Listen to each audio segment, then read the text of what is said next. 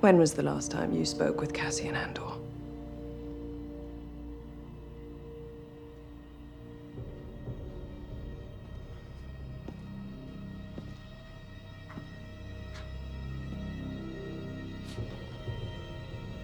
The very worst thing you can do right now is bore me.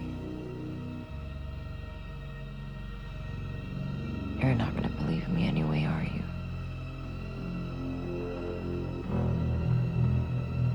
No. I suppose not. She's all yours, Dr. Gorst.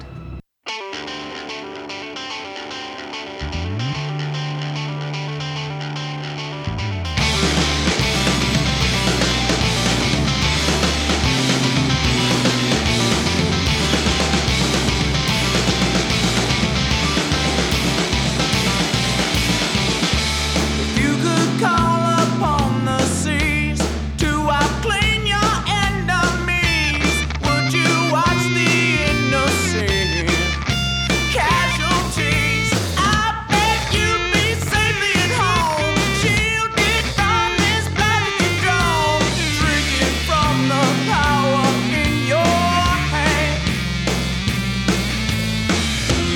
soaring through time and space. Cuts the air without a trace. Don't look back to see their face. The killer goes dirty. Death from the sky. Whistle of howling wind sings sirens into the night.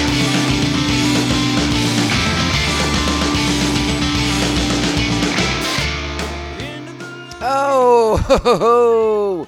Greetings, Bucketheads. Mavar Tigar.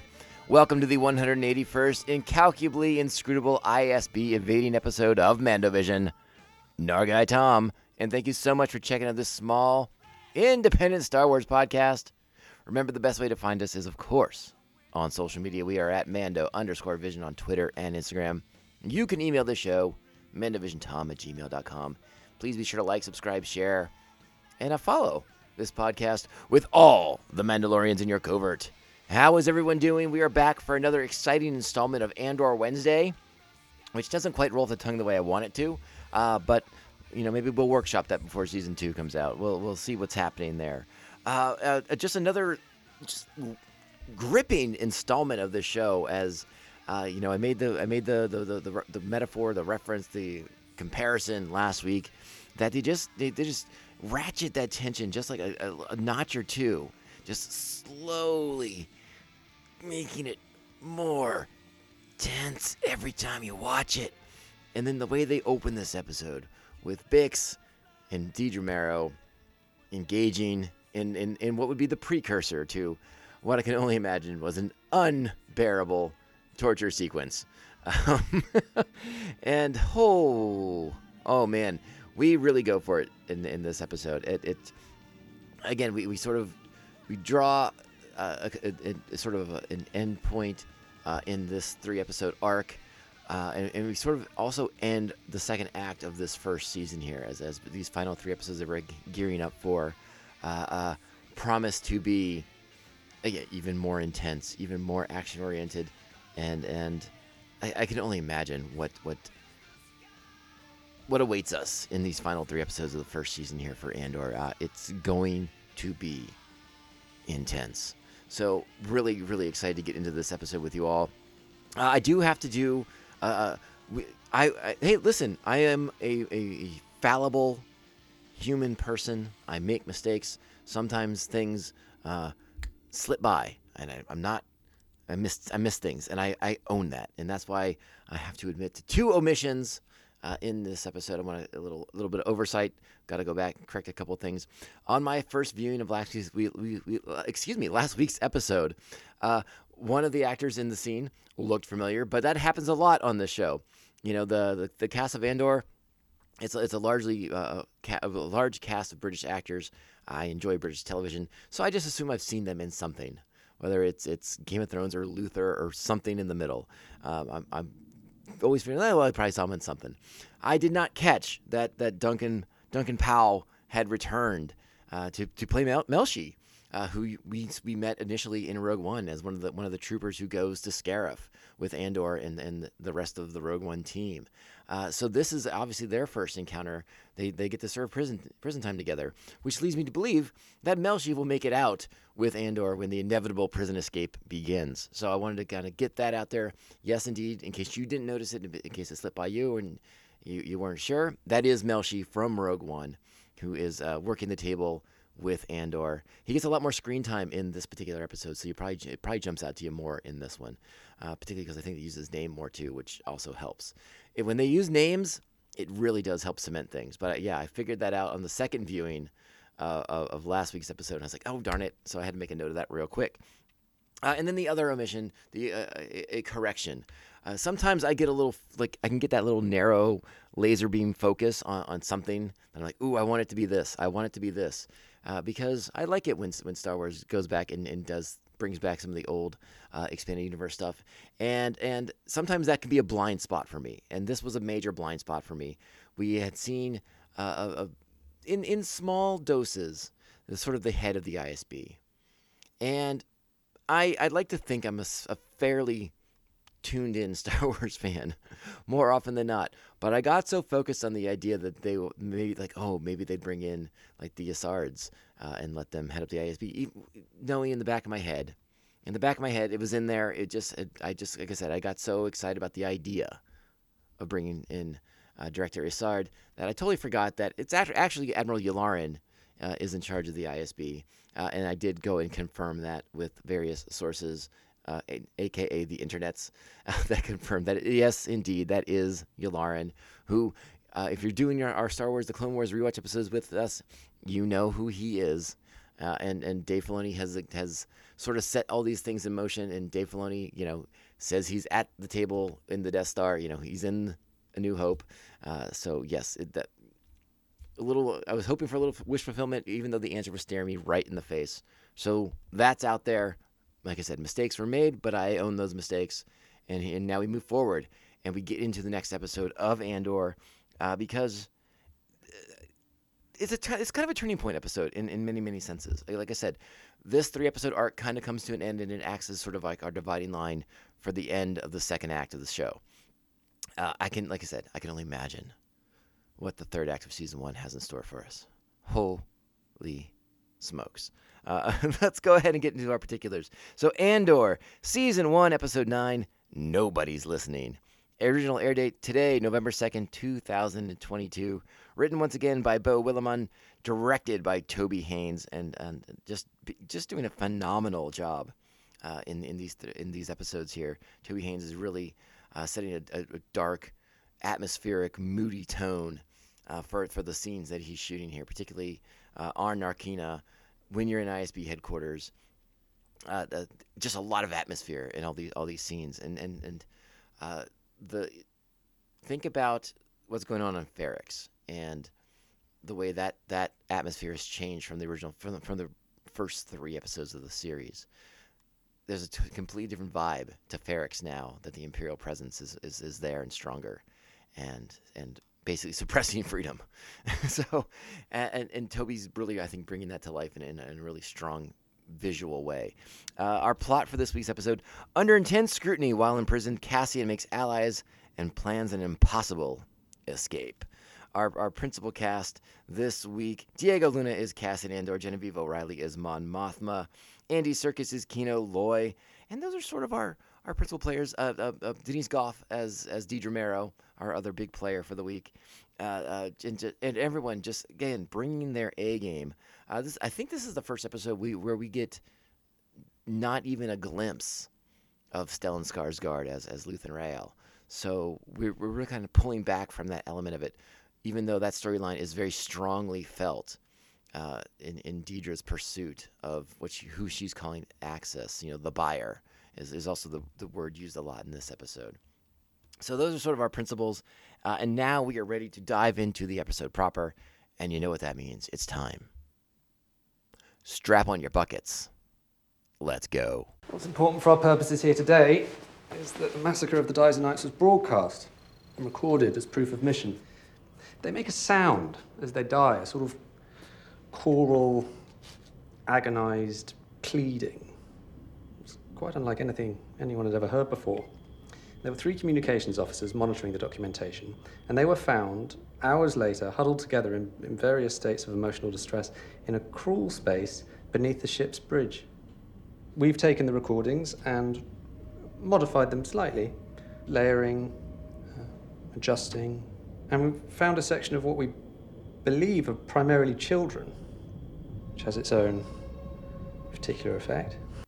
So how freaking cruel does that sound? That the Empire has figured out a way to weaponize the death cries of an alien species, and like there's a party, at least for me, when I'm watching, I'm like, maybe this is like this is like some kind of like psychological warfare they're conducting right here. They're just trying to scare Bix into spilling her guts, like everything she knows about the buyer, about Cassian, and all these things. It's like this couldn't possibly be a real story. This is absolutely horrifying. No, not so fast, my friends. When the Empire has this world, the galaxy's scariest pair of Beats headphones, and they plop them onto your head, and we as the audience don't get to hear the sound. I think that makes it even more terrifying about how real it is, because you just get to watch the wonderful actor playing Bix emote, just have it all written across her face, the absolute terror and horror that she's being exposed to. And again, the first bunch of episodes of this show have been so interesting to me as we've sort of explored the Empire on almost like a bureaucratic level. Sort of like almost like the paper pushers and the pencil, whatever, the desk jockeys of the Empire, right? No. Now we're getting into like the nitty gritty of the ISB as sort of an analog for the SS in old Nazi Germany, right? This is terrifying, scary stuff. Deidre Marrow just going for full gusto to get the information she needs to protect and defend the Empire in the best way that she sees fit, which is to just destroy the minds of people. She did it earlier with oh gosh, what was the guy's name? I already forgot it. Pac. She got Pac with that. We saw the remnant of what shape he was in at the end of last week's episode. Now she's going to do the same thing to Bix with the assistance of Dr. Gorst. And he's talking about what the Empire did to the Dizon Frey, an alien species who had the audacity to not be super stoked when their planet was chosen for like an Imperial refueling depot. Just holy smokes. And what's sort of neat is, neat's not the right word, but I totally lost my train of thought by saying the wrong word right there. Holy smokes. But I like that we're seeing, it's interesting to me that we're exploring the different methodologies of torture that the Empire seems to have under its sway. It's not, when we were first exposed to Star Wars, like what did we have? We had a torture droid with a scary needle. And that was scary because like, who likes needles? Especially long, super long ones, super pointy, super sharp. Needles, not a fan. And, we never really know. I mean, we assumed the needle went in the arm, but for all I know, they're poking that needle in your eye. And then they do something similar to Han Solo on Bespin. More needles, sparks in that one too. This is sort of a different thing. And, we got a little taste of other methods of extracting information from Saw Gerrera in Rogue One with Bor Gullet. And this might be the most horrifying thing that we've seen thus far in the Empire's arsenal of information extraction.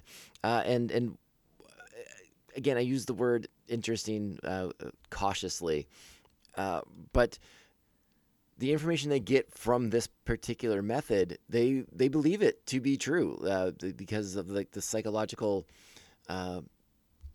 trauma that the person's put through, that they are completely, according to the Empire's research, apparently, they are compelled to tell the truth. So they're not lying, they're not spinning tales. They believe there's a veracity to the information they extract with this process. And it's just terrifying to think that they have more people like Dr. Gorst in their employ and are finding new ways to extract information from potential rebels. And it just, holy smokes. We do get a little bit more background information. Deidre Marrow has been hard at work here, putting the pieces together, trying to paint the picture, trying to put the pieces together of the puzzle of who is the mysterious buyer, who is Axis. And we learned from the interrogation of Pac that we didn't see, but she kind of tells us the goods here.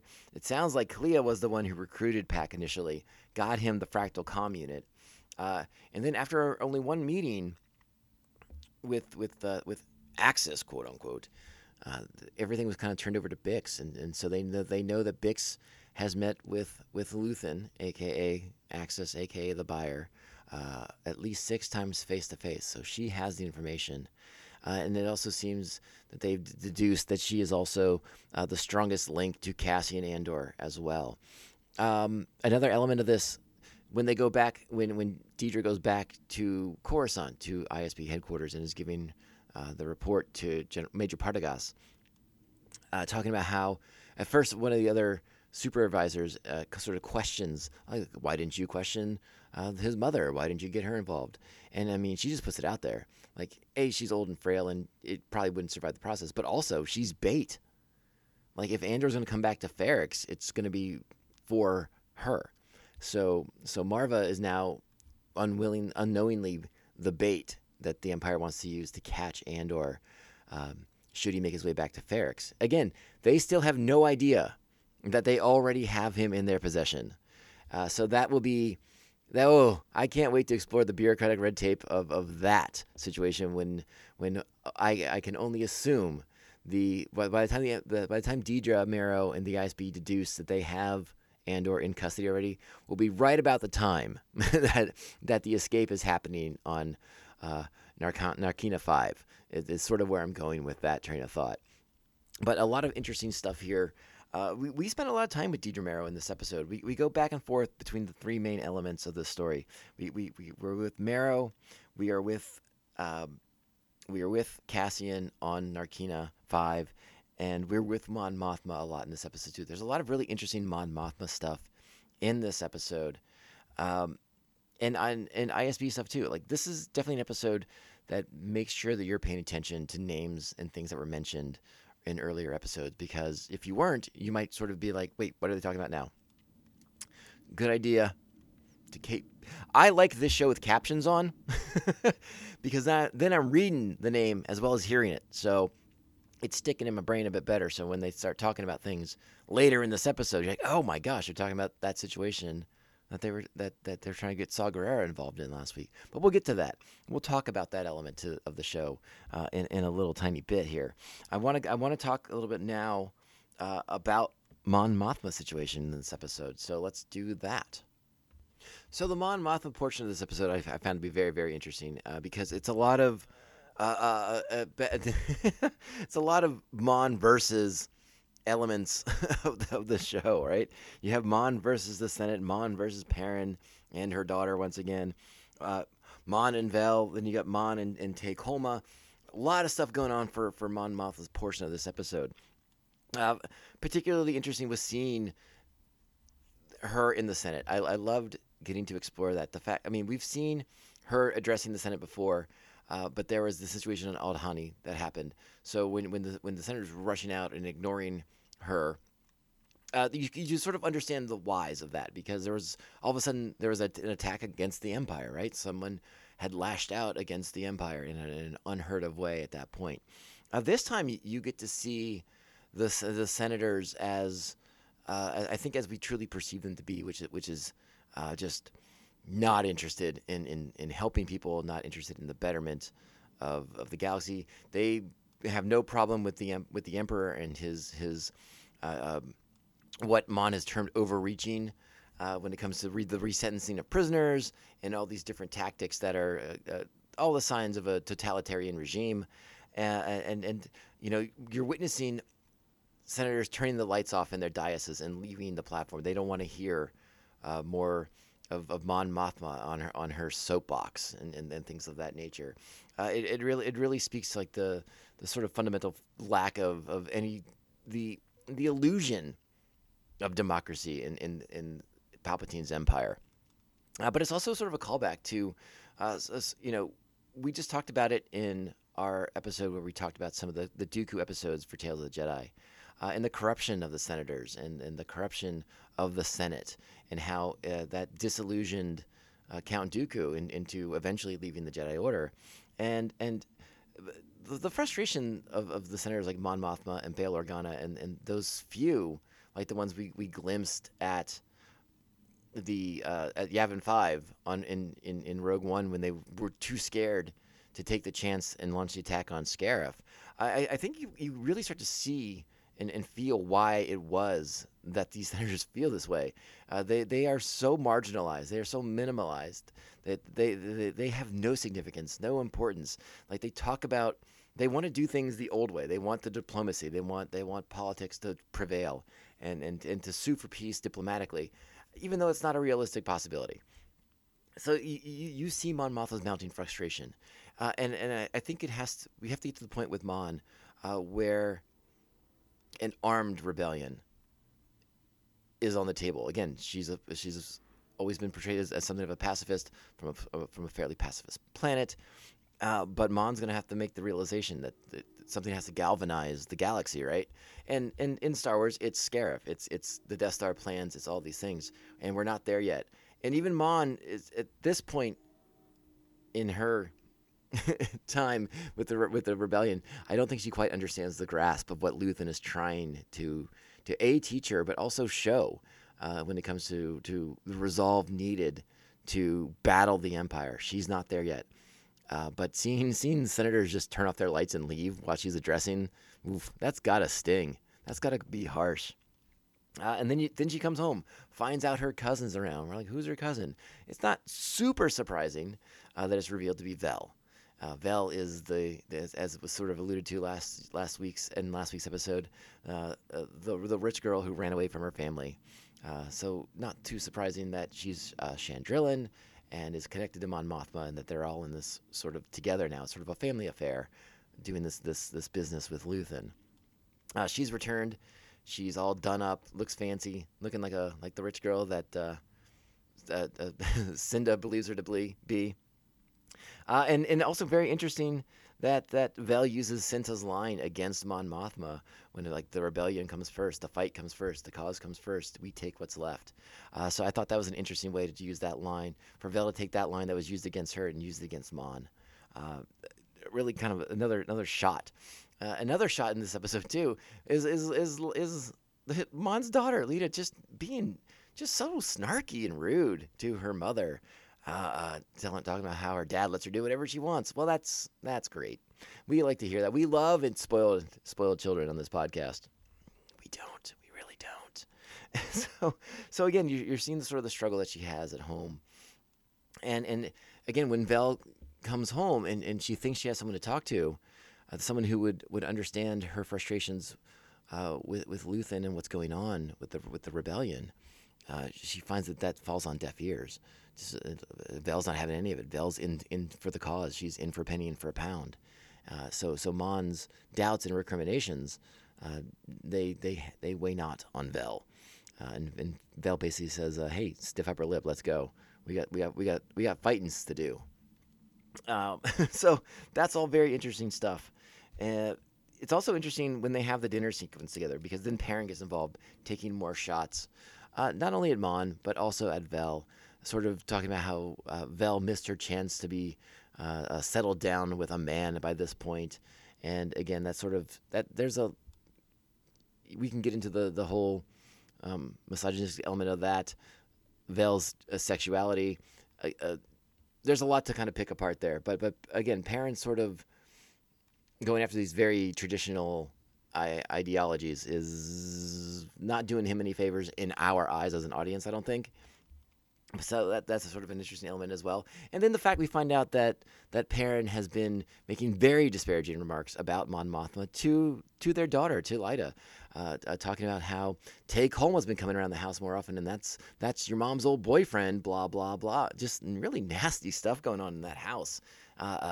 Passive-aggressive snarkiness. It's just ooh. And Mon's just there for the appearances, right? You got to keep these appearances up. You'd like to think she could get her house in order, but it's just not going to happen. They seem like they are. Like we talked about in the very first episode of the show, they seem like they're very entrenched in what the Empire presents to the elite. They seem to be very much into that lifestyle. I think they would that Perrin and Lyta would both be loath to not have that lifestyle at their fingertips. So the idea of having to go on the run, to go into hiding, to support a rebellion, to upturn the Empire, something dramatic will have to happen for them to have their ideologies shaken at such a fundamental level. And we'll see what the course of action that all plays out in. We will find out. I suspect, I sort of think you'll get more out of the Perrin character at some point. We'll start to find out there are more depths to him at some point. But we have to figure out what it's going to take to prod him into action. What's going to prod him into realizing what's going on in the galaxy is not good. But something will have to shake him to his fundamental core for that to happen. And I really only base that idea on the fact that the actor playing Perrin, I believe it's Alistair. I want to say Mackenzie. I might have it backwards though. I might have it mixed up. Is a very talented actor. So why not let him get to do something more than just be like this pompous butt? I mean, he's doing a good job of it. Don't get me wrong. But I'd like to see us explore some more of that dynamic. That could be a lot of fun. It'd be very, very interesting. But I want to shift. In case you haven't noticed, I'm saving all of Narkina 5 for the end of the episode. I'm going to talk about all of that at once because there's a lot going on. So let's talk about Syril Karn's involvement in this episode. Yeah, stalkery? Yeah, I think so. It's a bit much, right? Yeah, he's stalking Dedra Meero to ISB headquarters, and we see him in a very different light. Is he fanatical? Is he crazed? Is he obsessed? It's very creepy. It's very weird. It's kind of uncomfortable, and I don't think Meero's quite sure what to do about it. She threatens him, says he could be arrested, says he could be detained, but she makes no action to do so. And I want to sort of get into. I want them to explore why that is. If she's just giving this individual a chance, like maybe she knows he's been wronged on some level, so she's trying to give him a chance to kind of move on and rebound with this second chance that he was granted. Syril achieved a promotion from what they said about him after their meeting last time. It got him a promotion at work, which made his mother very, very happy. We also got to explore some more time with Cyril's mom, and that relationship is so interestingly bizarre as well. You know, Syril talks about how she snoops in his room, goes into his private box. He has ways of knowing these things, and then she talks about him and makes him almost like a commodity, she talks about her return on investment with him, and it's not until he relays the information about the promotion that she seems to be shows any sort of genuine affection for him for the first real time on the show, and how her Uncle Harlow will be so proud that he's gotten this recognition at work and a promotion. But again, it's not what he wants. He's still fixated on Cassian, and is a little of that fixation rubbing off now on Dedra Meero because he sort of sees her as a kindred spirit in this pursuit of imperial justice, of imperial order. I'm fascinated by what's going to end up happening with this. I think there's a lot of different directions for Karn's character to go, and whether that leads him to the ISB, which would be interesting if not a tad predictable, is at least suggested in the episode. But I sort of like the element of Syril Karn as this wild card element that may actually end up getting in the way of the ISB's pursuit of Cassian Andor and in his own pursuit for like a personal vengeance against Cassian for the perceived wrongs that Andor has done against him. So again, there's a lot up in the air here, and one of my favorite elements of the show is like none of these characters are on a clear path, right? They're we don't know really what's going to happen. The only character that we know lives through this show is Cassian because he has a fate already lined up for himself. So what the final fate of Syril Karn, Dedra Meero, Bix, Marva, Mon Mothma's family, Luthen Rael, Clea, all these characters that we're meeting in the show, Vel, Cinta, all of them, we don't know their fates, but we're getting invested in them, much like Cyril's mom is invested in her son for financial gain, I guess. We're not invested in that way. We're invested in a storytelling manner. So I really enjoy that they've gotten us to follow these characters, and we want to see what their paths are. And they're not clear cut. They're not predetermined. We don't know what their ultimate fates will be, and I think that really adds a lot to the show. In a show where we know the main character will make it out, only to meet his death in Rogue One, but there's so many characters in the show. Oh, and again, we know Mon Mothma is going to make it out too. Spoilers on that one. But so many other characters, so many of our supporting cast, part of this amazing ensemble they've brought together, we don't know the fates of.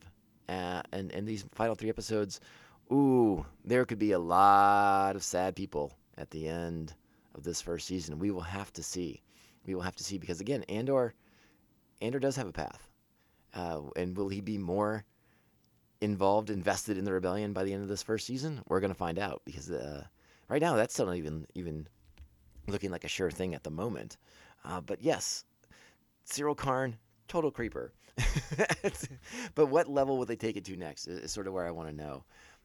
There's another interesting element to the ISB element to the ISB portion of this story, and it's that they've captured a pilot. And it turns out to be one of this guy Kreegyr's men, who was referenced in last week's episode. That's what Luthen Rael was doing, meeting with Saw Gerrera. He wanted Saw to support Kreegyr in this planned attack against the power station on Spellhouse. Well, one of Kreegyr's men has now been captured near Stiergard, and Gorst was used to extract the information from this pilot. And now the ISB knows about the imminent attack on Spellhouse. So it seems like Saw Gerrera was correct in his assessment on Kreegyr. And he's an ox of a man, slow-witted and stupid. and apparently he's brought in the wrong people because that guy was caught, detained by the Empire, questioned, interrogated, and spilled his guts. And now the ISB will be planning a counteraction. They will be there to anticipate any rebel plot against the power station on Spellhouse. So that's going to be very, very interesting to see take hold. And how invested in supporting that is Luthen Rael, because that will put him in a very bad position as well if the ISB will be waiting for an imminent attack on Spellhouse. So a lot of big things happening there. And again, these are some of those details that is why I like to watch the show with the subtitles. Because, again, you hear those names. You're like, Spellhouse. Boom. I remember that. I don't know. Something that I just need a little extra visual aid. So reading the words helps. Anyways. But yeah. So a plot in place. The ISB ready to spring into action and catch themselves some rebels. I need to backtrack for a moment real quick here and go back to Mon Mothma because we didn't get to talk about Mon and Tay Kolma discussing the finances. Tay is in there, and he's trying to clean up a bit of the mess that Mon Mothma had made, trying to shuttle funds around to support Luthen Rael's growing rebel network. And it's kind of gnarly. There's a big $400,000 credit. No, 400,000 credit missing. That looks very strange and suspicious. They don't know how to replace that, and when the Imperial auditors come checking, it'll be a very big red flag. And Kolma's not quite sure how to get this past the auditors unless they were able to make a massive deposit. And that is going to force Mon Mothma to meet with a very unscrupulous member of Chandrilan society, a Davo Skulden. Who is not a banker in her estimation, but a thug. So again, the criminal element of Chandrilan society will be meeting with Mon Mothma, and again, she's sort of backed into a corner here, and Mon's gonna have to get her hands dirty, and that is something that she's not accustomed to. So I'm very much looking forward to that element of the storyline taking place and shaping as well. As again, Mon still believes she can do things above board, keep her hands clean. Not be in the fight so much. That's not the case. And she's about to learn what she's going to have to do to protect herself, to protect her family. Because if an Imperial audit was to find all that money missing, they're going to be in a lot of trouble. And it's going to be real bad for Mon Mothma, where that 400,000 credits to go unaccounted for. Unexplained sums of money missing, and those numbers would definitely get the ISB over to her house in a hurry. All right, I think that has us mostly caught up, so it's time to shift our focus to what's going on Narkina 5, and we'll do that right after this. How many shifts do you have left? 217. So, tell me what you know before you go. You've been warned. You think they care what we say? You're on your own with this. Why? You think they're listening? You think they care enough to make an effort? Like you would know. I know this. They don't need to care. All they need to do is turn this floor on twice a day and keep their numbers rolling. Why bother listening to us? We are nothing to them. Melch is right. We're cheaper than droids and easier to replace. Good luck to you. You think they care what we say? Nobody's listening. Nobody. How many guards on each level? Oh, so Narkina 5. So much happening on Narkina 5 in this episode. And I sort of speculated a little bit last week if Andor was maybe sort of falling victim to the menial rewards of the Imperial prison complex system. But no, that's not the case. I was like a lot of other people. I'm not taking credit for this. He's biding his time. He's got a plan. He's trying to figure things out, get a lay of the land, and formulate the best way to attack this system, to figure out how to get out of this prison. And he's not alone. He's made enough. He's got enough allies in the prison, if you will, that are contacting other people, that are talking on other levels of the complex, trying to get some sort of information going on. Again, that's one of the big assets that the Empire has going for it in this prison, is that the prisoners are all isolated. They can't communicate with each other. So something happens on one level of the base or one side of the base I shouldn't say base, but from the complex. They don't know about it. Information is isolated and hard to come by. And when there is information, it goes rapidly out of control with rumor, speculation, idle gossip, those kind of things. So when we catch up with Andor initially in this episode, he's working at his table, he's with his crew, they're doing what they're supposed to do, they're meeting their quota. You still don't want to get shocked by the floor, right? You still don't have your magic snow boots on, so you want to avoid that. But he's making inroads. They've figured out that the lift isn't connected to the system. So if they were to be on the lift, they wouldn't get shocked, and they're looking for weaknesses. And Cassian's cutting a pipe over in the Star Wars bathroom. Get to see a Star Wars bathroom. We're going to see Star Wars bathrooms in this show. We're breaking all kinds of trends, if you will, for Star Wars. We're seeing all the things, and it's been really, really interesting to do. And Cassian is trying to get information, and he knows that Kino is one of these guys who has a lot of the information that he needs, but he can't get it, right? Like Kino, played by Andy Serkis, he's been there a long time. He as sort of like the warden who supports this system of the prisoners, keeping everybody in check and on point, just doing their menial tasks. He's not willing to share that information. He thinks the Empire is listening. He thinks the Empire is monitoring all the communications. And from that clip we just played, Cassian is sort of like I don't know if I want to use the voice of reason necessarily, but he has a unique understanding of the Empire's arrogance, of their sense of self-importance, as we've discussed throughout our coverage of the show. They don't care. They're ambivalent because they think they are better, that they are bigger than these people, and it doesn't matter. He says it. All they do is turn that floor on, and that regulates things. So why bother listening? Why bother eavesdropping? It's a waste of their time and resources, right? These people are nobodies, and Kino hasn't bought into that. But we start to see Kino crack a little bit in this episode. This is a really strong episode for our wonderful supporting cast. And now that we're spending more time with the prisoners here on Narkina 5, Melshi in particular, a familiar face that we know from Rogue One. We're starting to kind of puzzle some of the things out, like the efforts that are being made, the sort of resistance happening within the prison. But Kino's one of these guys. He has a little bit of his own he believes he sort of holds his own fate in his hands, right? He has like his 217 shifts left before he's free, and like that's his goal, that's his end game. He wants to get out. He's going to do his shifts. He's going to put his head down, do his shifts, and get out. That's it. And anybody who's going to get in the way of that, he's not going to help them. He's not going to support them. You know, it's prison. You're kind of in there for yourself. Cassian's trying to get out, but he's going to take as many people out as he can because he knows that he can't do it alone, right? So everyone has to be able to help in this. What starts to crack Kino, though, is this idea that something's happened on level 2. There's been some sort of incident. You know, we talked about how I think it's Tag has a hand signal going on through the windows to a friend on the other side of the base, other side of the complex, and they're passing information along as best they can with these hand signals. And then a passing shift, on a shift change, the two shifts pass each other. And they're like, hey, did you hear about, what happened on level 2? They fried everybody, 100 men dead.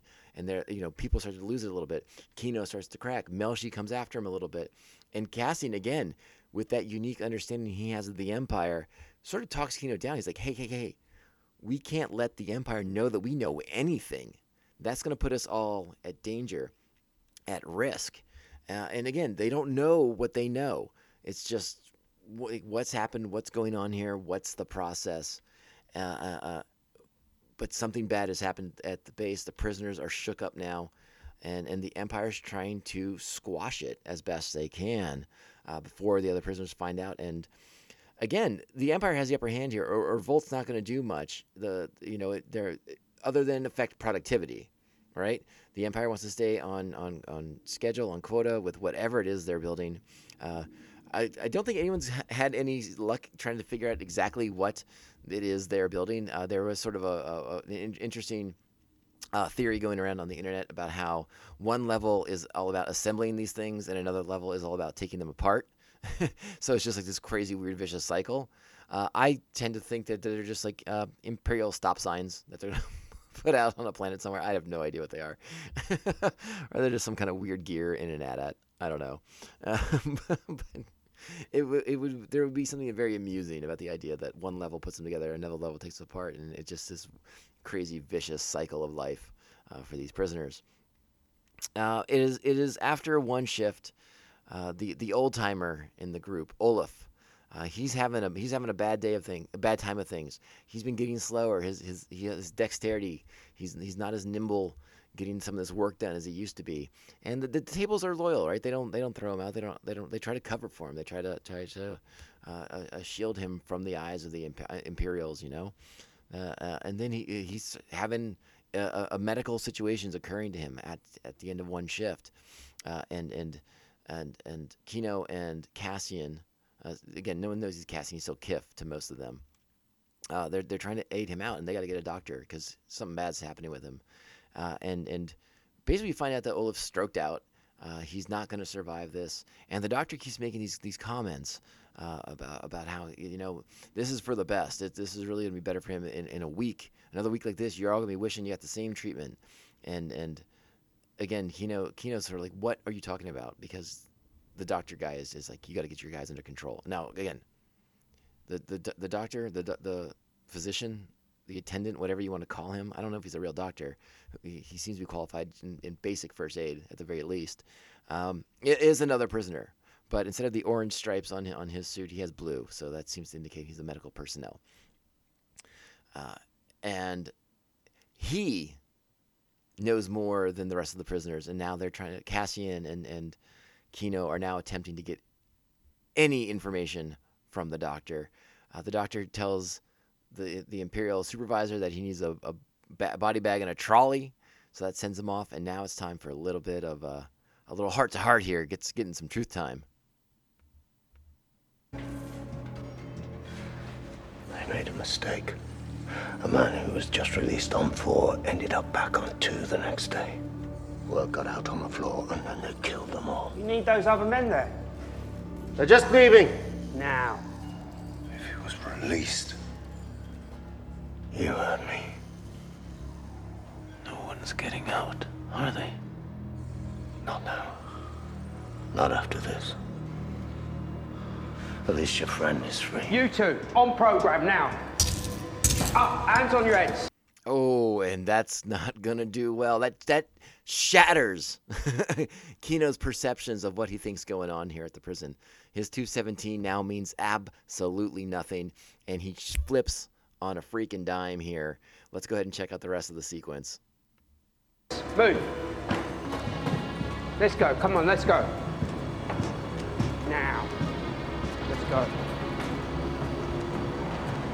How many guards on each level? Never more than 12.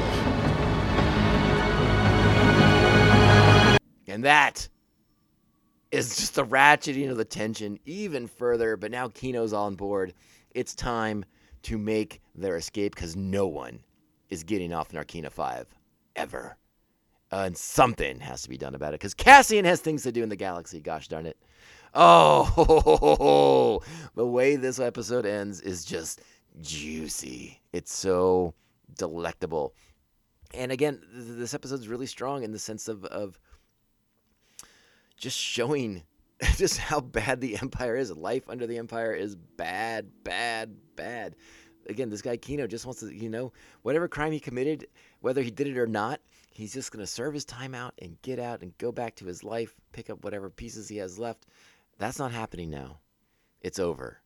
And again, watching Andy Serkis's progression with the character, how he sort of changes throughout this 45-minute long episode of the show is remarkable. And then you see the cold resolve on his face as he walks down that corridor with Cassian at the end. And it's like, yeah, all right, I get it now. I see exactly what you were saying. You were right all along, and it's time to move forward with Plan B, because Plan A sucks. Oh, and again, it's just that steady ratcheting. Just one click, 2 clicks, the tension. Click, click, click. Oh, stretched taut. My nerves frayed. Oh, it's wonderful. It's fantastic. I look so forward to Wednesdays now. I can't even tell you. And I think I have secured Wednesdays off from work for the rest of the month. So for the rest of the run of Andor. So we should be A-okay with me getting this coverage out day of, because I can't wait to watch this freaking show. I love it so gosh darn much. I have talked to you all about it before. This has got to be my favorite thing Star Wars is doing right now. And I say that as someone who is feverishly in love with The Mandalorian, and I love me some Book of Boba Fett and everything, Kenobi, all the stuff that they've done. I have been here for all of it. But something about Andor, it is scratching that itch that is right in the middle of my shoulder blades, and it feels so good. So give me more. These final 3 episodes that we're getting ready for are going to be most excellent indeed. I think that's everything I have to say about this episode for you. Let me just check my notes real quick here. Yeah, I think we're good. I think I hit everything I wanted to talk about. It's a great episode. I plan on watching it again immediately. Oh, this show's just been an absolute delight. It's just a treasure trove of joy for me, and not joy like in the way that it's so happy. It just makes me happy watching this. It really, really does. So another reminder, please make sure you're following us on social media at Mando_Vision on Twitter and Instagram. You can email the show in long form, mandovisiontom@gmail.com. Make sure you're liking, subscribing, following, and sharing the show with all the Mandalorians in your covert. If you want to support the show by giving us some sweet, sweet, sweet 5-star reviews, those are truly appreciated, truly helpful. And again, we are entering the season of giving, so give some sweet, sweet, sweet 5-star reviews. We thank you in advance. And just to remind you, they really do help the small podcasts like us and so many others stand out, not get lost in the shuffle of the algorithm. And we appreciate you so, so much. If you'd like to help the show financially, you can do that as well. Head on over to our Patreon page, www.patreon.com/Mandovision. You can join Mandovision Nation, become I'm so messed up right now. Oh my gosh. Join Buckethead Nation. Join our fellow Mandovision maniacs, our good friends, the Aspen Hill Chody, the Batman of Bayho, Jeff Nail. Jeff's got a great podcast. Check it out, called Ringing Ear. It's really, really good. Thanks to Evil Circle, the evilest of all circles, the Squid Master General Brian Broussard, the New Jersey Devil Mark Wegemer, our very own Joker and Harley Quinn, Brian and Krista of Pariah Brewing in Baltimore, Maryland. And I will be the visiting pariah in Baltimore, Maryland in this month of November. Get ready, Buckethead Nation. Maybe we can have a pariah meetup. Wouldn't that be fun? I'll see all 3 of you who listen to the show there. Woohoo! The Beer Hop Brigadier General, Jesus Beer Hop. Thank you so much. The Silent Assassin, he who should not be named. Syndicate Ram, co-host of Come On, It's Still Good. He'll be one of the 3 there. I'm betting money on it. All right? So get ready for that, pariah. Brace yourselves. All right, let's get out of here. What else I got for you? Hey, stay tuned. Andor Wednesdays, every Wednesday from here through November. And then we'll get back into some other stuff. We'll talk about that later, though. That's for another show. All right? This show can only end... This podcast can only end one way. This is the way. This is the way. This is the way. This is the way. I find that answer vague and unconvincing.